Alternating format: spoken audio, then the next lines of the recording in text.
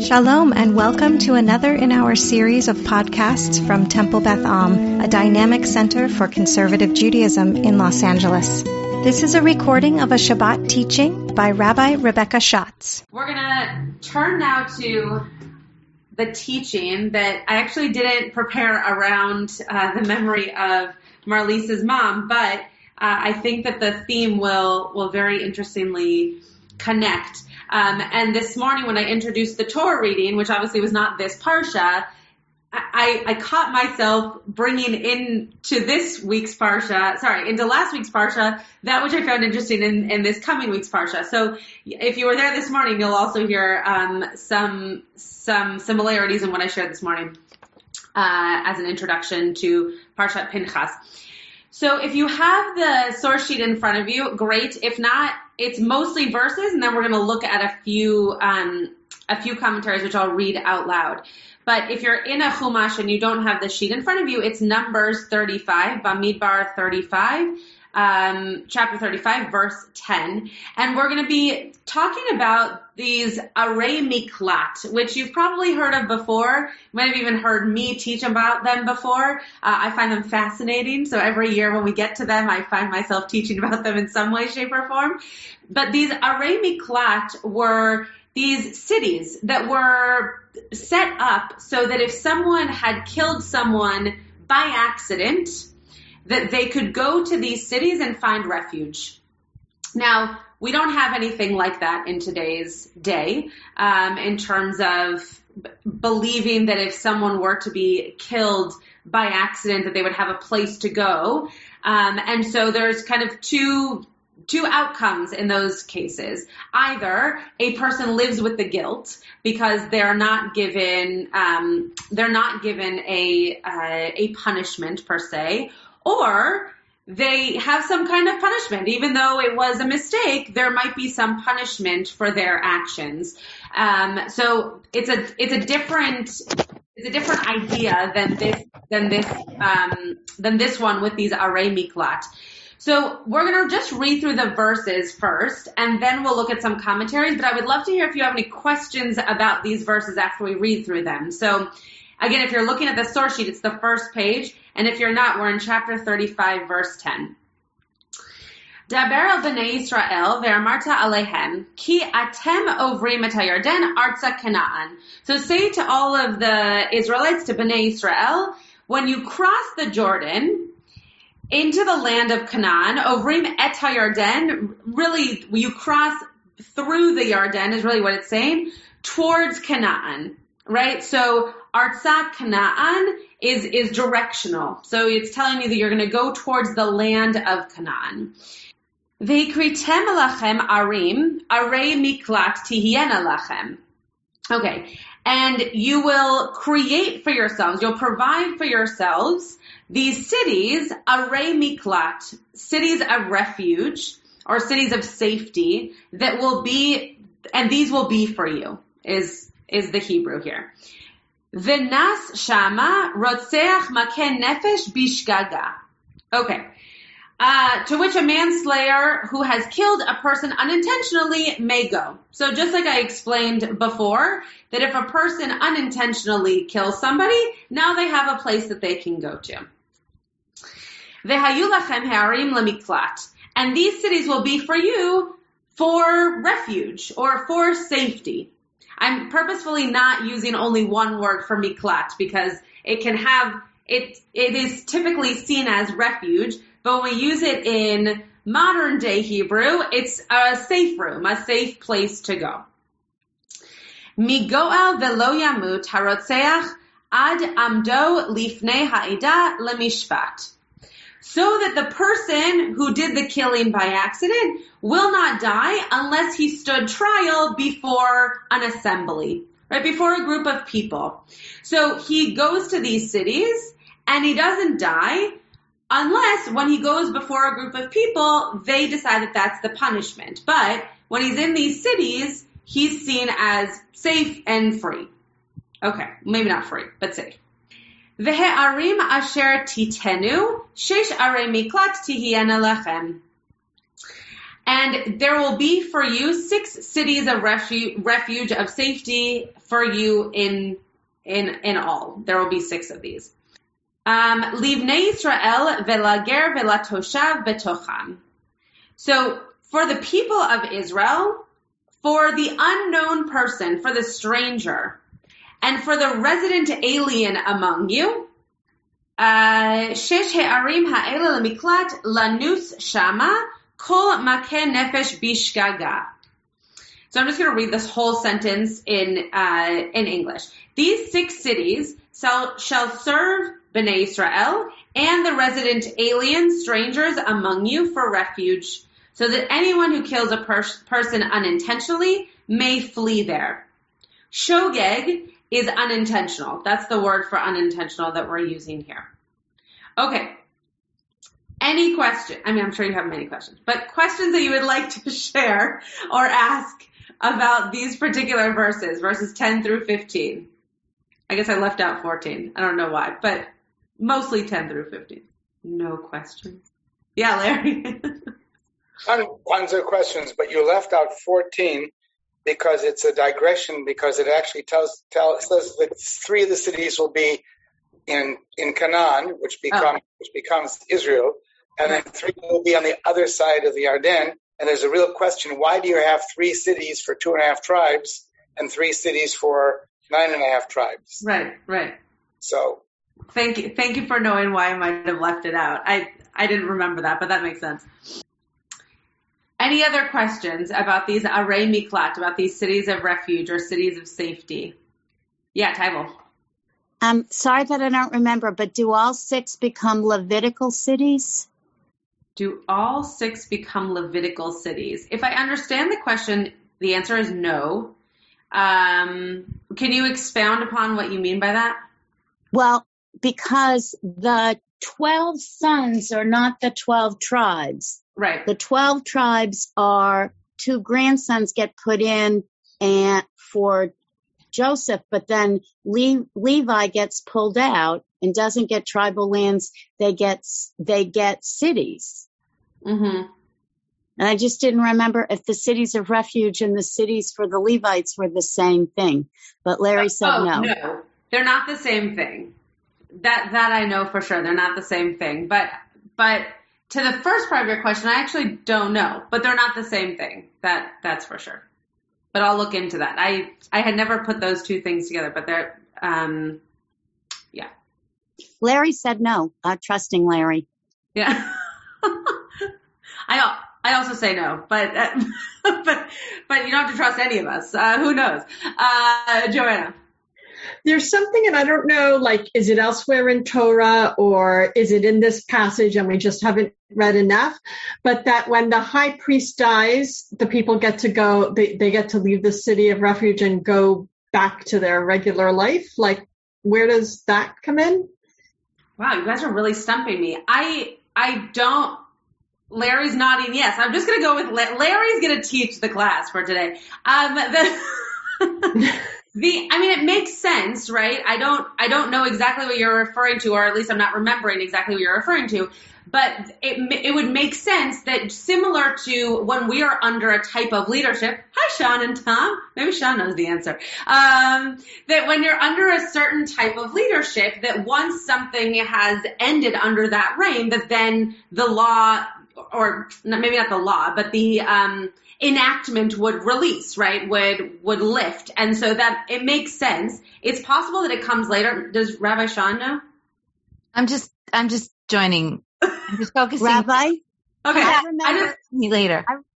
I remember a piece of it from Talmud. There's a section of Talmud about how the mother of the high priest, particularly one who had 7 sons that were high priests, gets all worked up that she's worried that people are going to pray for the death of her son, because that's why what Joanna said, that then there will be all these people, relatives praying, because then their relatives could leave the cities. But I don't remember if that's something rabbinic or if it's Torah. Okay. Just that it was rabbinic. Well, there you go. At least now we have a source for it.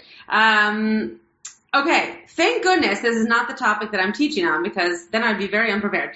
So what I want us to look at today is the fact that these arei miklat, it's really unclear. It keeps saying it's for you or it's for them. What does that mean? Who's the you? Who's the them? Why do we need them? Right? As I started off by saying, we 2021 Jews don't use them. So at what point are they not actually for us anymore? But who's the you? Who do these cities need to be for? So if you turn the sheet over, and if you don't have the sheet, I'll just read it. I'll read it out loud. Chizkuni says, they are to calm the fears of the person who killed unintentionally, who worries about becoming the victim of such relatives of the slain person. So very interesting that what Chizkuni seems to believe is that these arei miklat are for the person who unintentionally killed someone, that we know, but not because of their action, but rather because of the family who has now lost somebody who was unintentionally killed, who might try to seek revenge on the person who did the killing, which obviously makes sense, right? That you would be in grief, that you would be angry, that you would try to find the person who did this to your family, and that you would then try to go after that person. So these arei miklat are set up so that the person who unintentionally killed someone has safety, not from the authorities, so to speak, but from the family of the person who died. Yeah, Larry. As you know, I'm a fan of Chizkuni, but why do we need Chizkuni here in this verse? Because we've already read that from verse 12, and the town shall be an asylum for you from the avenger, that's the Gorav, and the murderer will not die until he stands before the community for judgment. And it's explained by Alter, but also by others, that in fact this was part of the legal system, that it was the responsibility of the avenger in this case, if it had been an intentional murder, to take out the punishment. And supposedly, according to Alter, this comes from the line from Bereshit, he who sheds human blood, by humans his blood shall be shed. I don't know if that's what what ends up being the legal mandate, but it appears that the legal system was, if you murder somebody, first your avenger from the family of the murdered person kills that person. But if not, then there is a judgment by the community, and if it's deemed to be capital punishment, then they carry out the crime. So it seems to me Chizkuni hasn't really helped us here. He hasn't really added anything. So okay, Joanna first.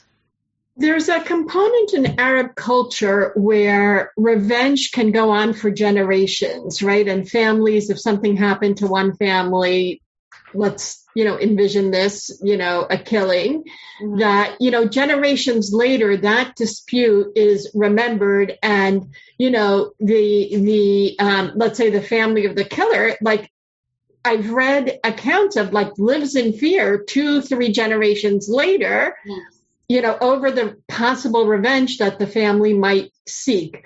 So it's interesting in that concept to consider this, because this seems to want to put a stop to that kind of thing.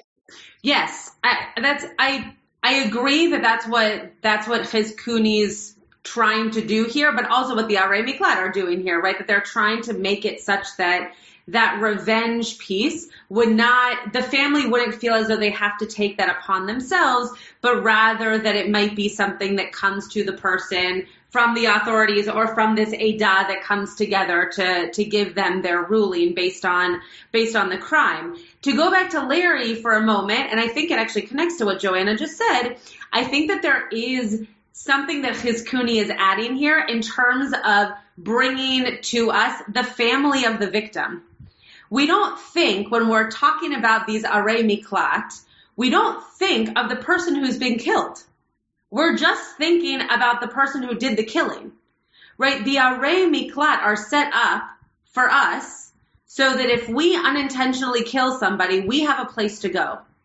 But we're not thinking about how the family must feel of the person who's the victim of this killing. So I think that what Chizkuni is doing here is bringing in that other side. He's not telling us how to care for them, right? He doesn't go that far, but he does bring to our consciousness there's another party involved here. It's not just the person who did the killing. It's also the family who's fallen victim to this person who's now going to have safety because these Arei Miklat were set up for us. Was there a Fieldsmeyer hand? Was there a hand that I saw? Yeah, I wasn't seeing the Chizkuni comment that way. Oh. Right. I was seeing it and again, Larry might have already said something along these lines, but I was just looking at the verse 12, and it seems to be saying that the purpose is to keep the guy alive, the unintentional killer, so that person can have so that justice can be handled appropriately. But it seems like Chizkuni's talking about his, like, the killer's state of mind, actually, which isn't explicit in the text. And maybe this was said and I just didn't. No, it wasn't said. And I totally agree. And I think that you're picking up on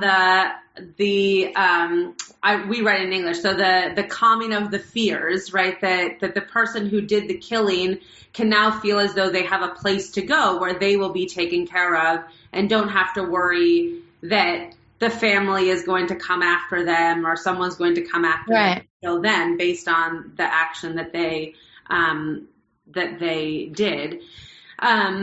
So yeah, I totally agree with that. And I think that for the first time, we are also aware that fear is coming because it's not just, again, like the authorities or this Eidah, whoever it was back in those days, but that it also, as Joanna pointed out, it also was the way of the family on the other side to want to hurt the person. And again, maybe rightfully so, but that now the person who did the killing can feel as though they have a place where they'll remain safe and not hunted, for better or for worse, but they will remain safe. Any other hands before we go to the next commentary? Okay. So the next commentary is, Shadal, and it's on the same verse, actually.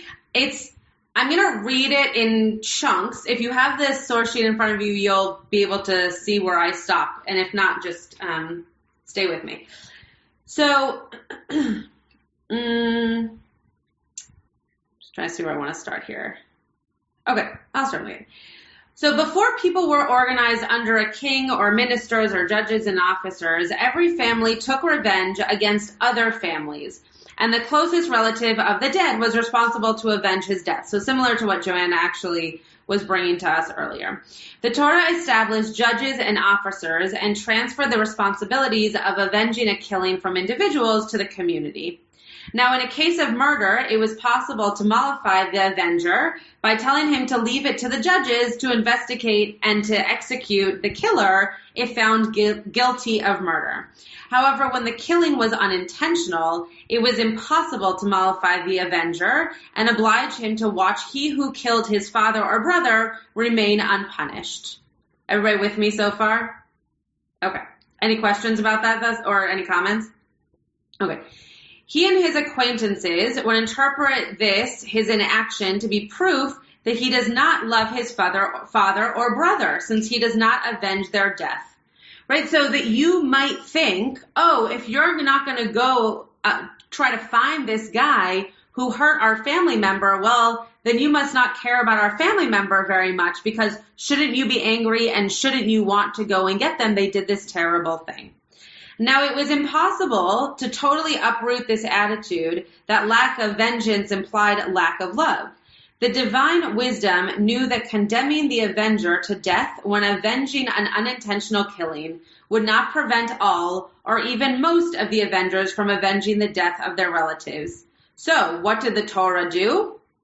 It left the avenger the right to avenge the killing of his kin, but designated places of refuge where the unintentional killer could seek protection and in which the avenger is unable to kill him. Okay. What, Larry, you're smiling. Do you have a thought on this? I do. I hate to dominate, but I read this before. Just tell me first, who is Shadal? I knew you were going to ask that, and I didn't write it down, and I don't remember what Shadal stands for. It might come to me, but I'm not remembering in this moment. Oh, Joanna knows. David Luzzatto. But what's the Shin? I don't know. Let me think about that one. What's the time period? Italy, I forget exactly when. A very rough guess, 1400s, but that's really rough, and I could be wrong on that. So first of all, but as an aside, because I don't want to dwell on this, yeah, I think that what he's describing here in terms of letting the courts decide is kind of a later development, a Mishnaic and Talmudic development. Right. But I'm blown away by this, and I'm blown away because I'm thinking of contemporary issues, and I'm thinking about the way in which communities feel when someone is killed, and then there's this big question and debate about whether it was justified or not. And obviously I'm talking about police killings. And when it's determined that it was, quote, unintentional, manslaughter, or not even manslaughter, but justifiable, that anger remains. And that's what this is describing here, right here. That anger remains. You can't assuage that anger by saying, but it was unintentional, and therefore it is not a capital case. And so Shadal is recognizing or saying that the Torah is recognizing along the lines of what Joanna was talking about in terms of Arab culture, but not only that, I don't want to focus on Arab culture, that it's really hard for people to, I'll say, act dispassionately, not rationally, act dispassionately, even when they might favor the application of that very same principle if the situation were reversed. So it's both deep and, as I said, it gives an insight into what's happening today in our own societies. Yeah. Marizon, did you want to say something? No, it's on Shadal. Oh, great. Go ahead. I found out it's Samuel David Luzzatto. Samuel, thank you. I know was born 1800 and died 1865 in Italy. Yeah, thank you. Okay. Any other comments before I respond to Larry? Okay.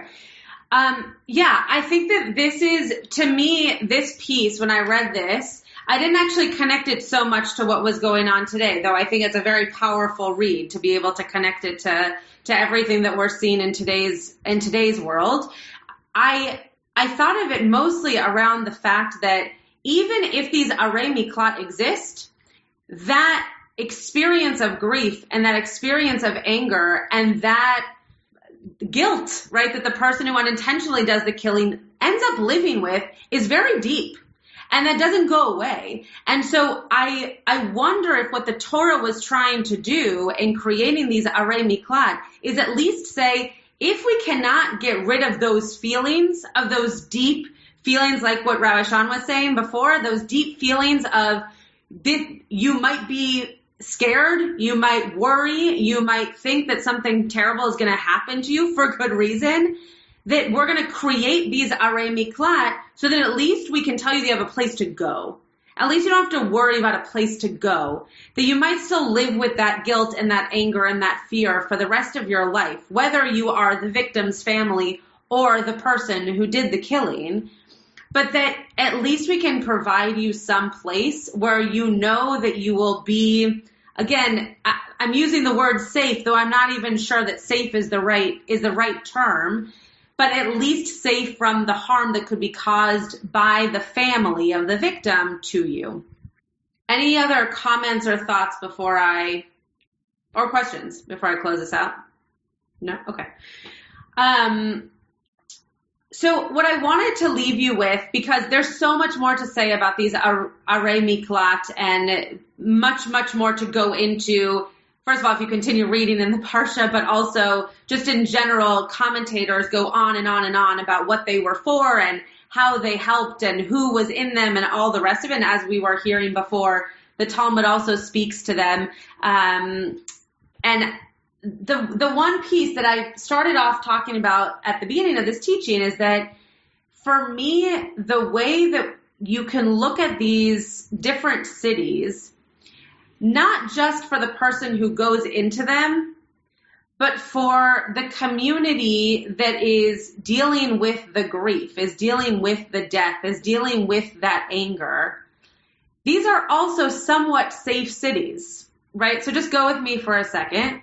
If a person kills, God forbid, your uncle, and you are now enraged because it was unintentional, they're not going to get the punishment that you believe in your heart they should receive, and they're going to go into this city of refuge where you cannot touch them, you then are also not going to do anything that would cause your family harm, because you're not going to kill someone or you're not going to hurt someone else.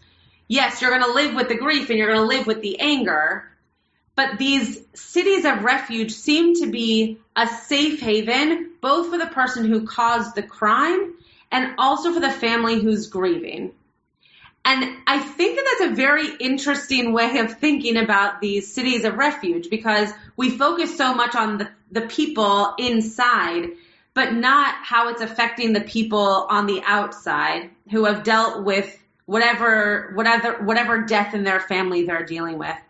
So I know this was a little bit of a different route into these cities of refuge than at least I've ever taken before, but I was compelled by specifically Chizkuni and Shadal in bringing us to those areas of thinking through these cities of refuge. So I hope that you can think about them in this way. Again, you'll hear more about them, I'm sure, throughout the week, because they are a very interesting part of this parsha. But to think about how they are cities of refuge, both on the inside and also for those on the outside. You have been listening to another in our series of podcasts from Temple Beth Am, a dynamic center for conservative Judaism in Los Angeles. If you enjoy these podcasts, we invite you to write a review on the Apple Podcast site or wherever you get your podcasts. For more information about Temple Beth Am Los Angeles, go to tbala.org.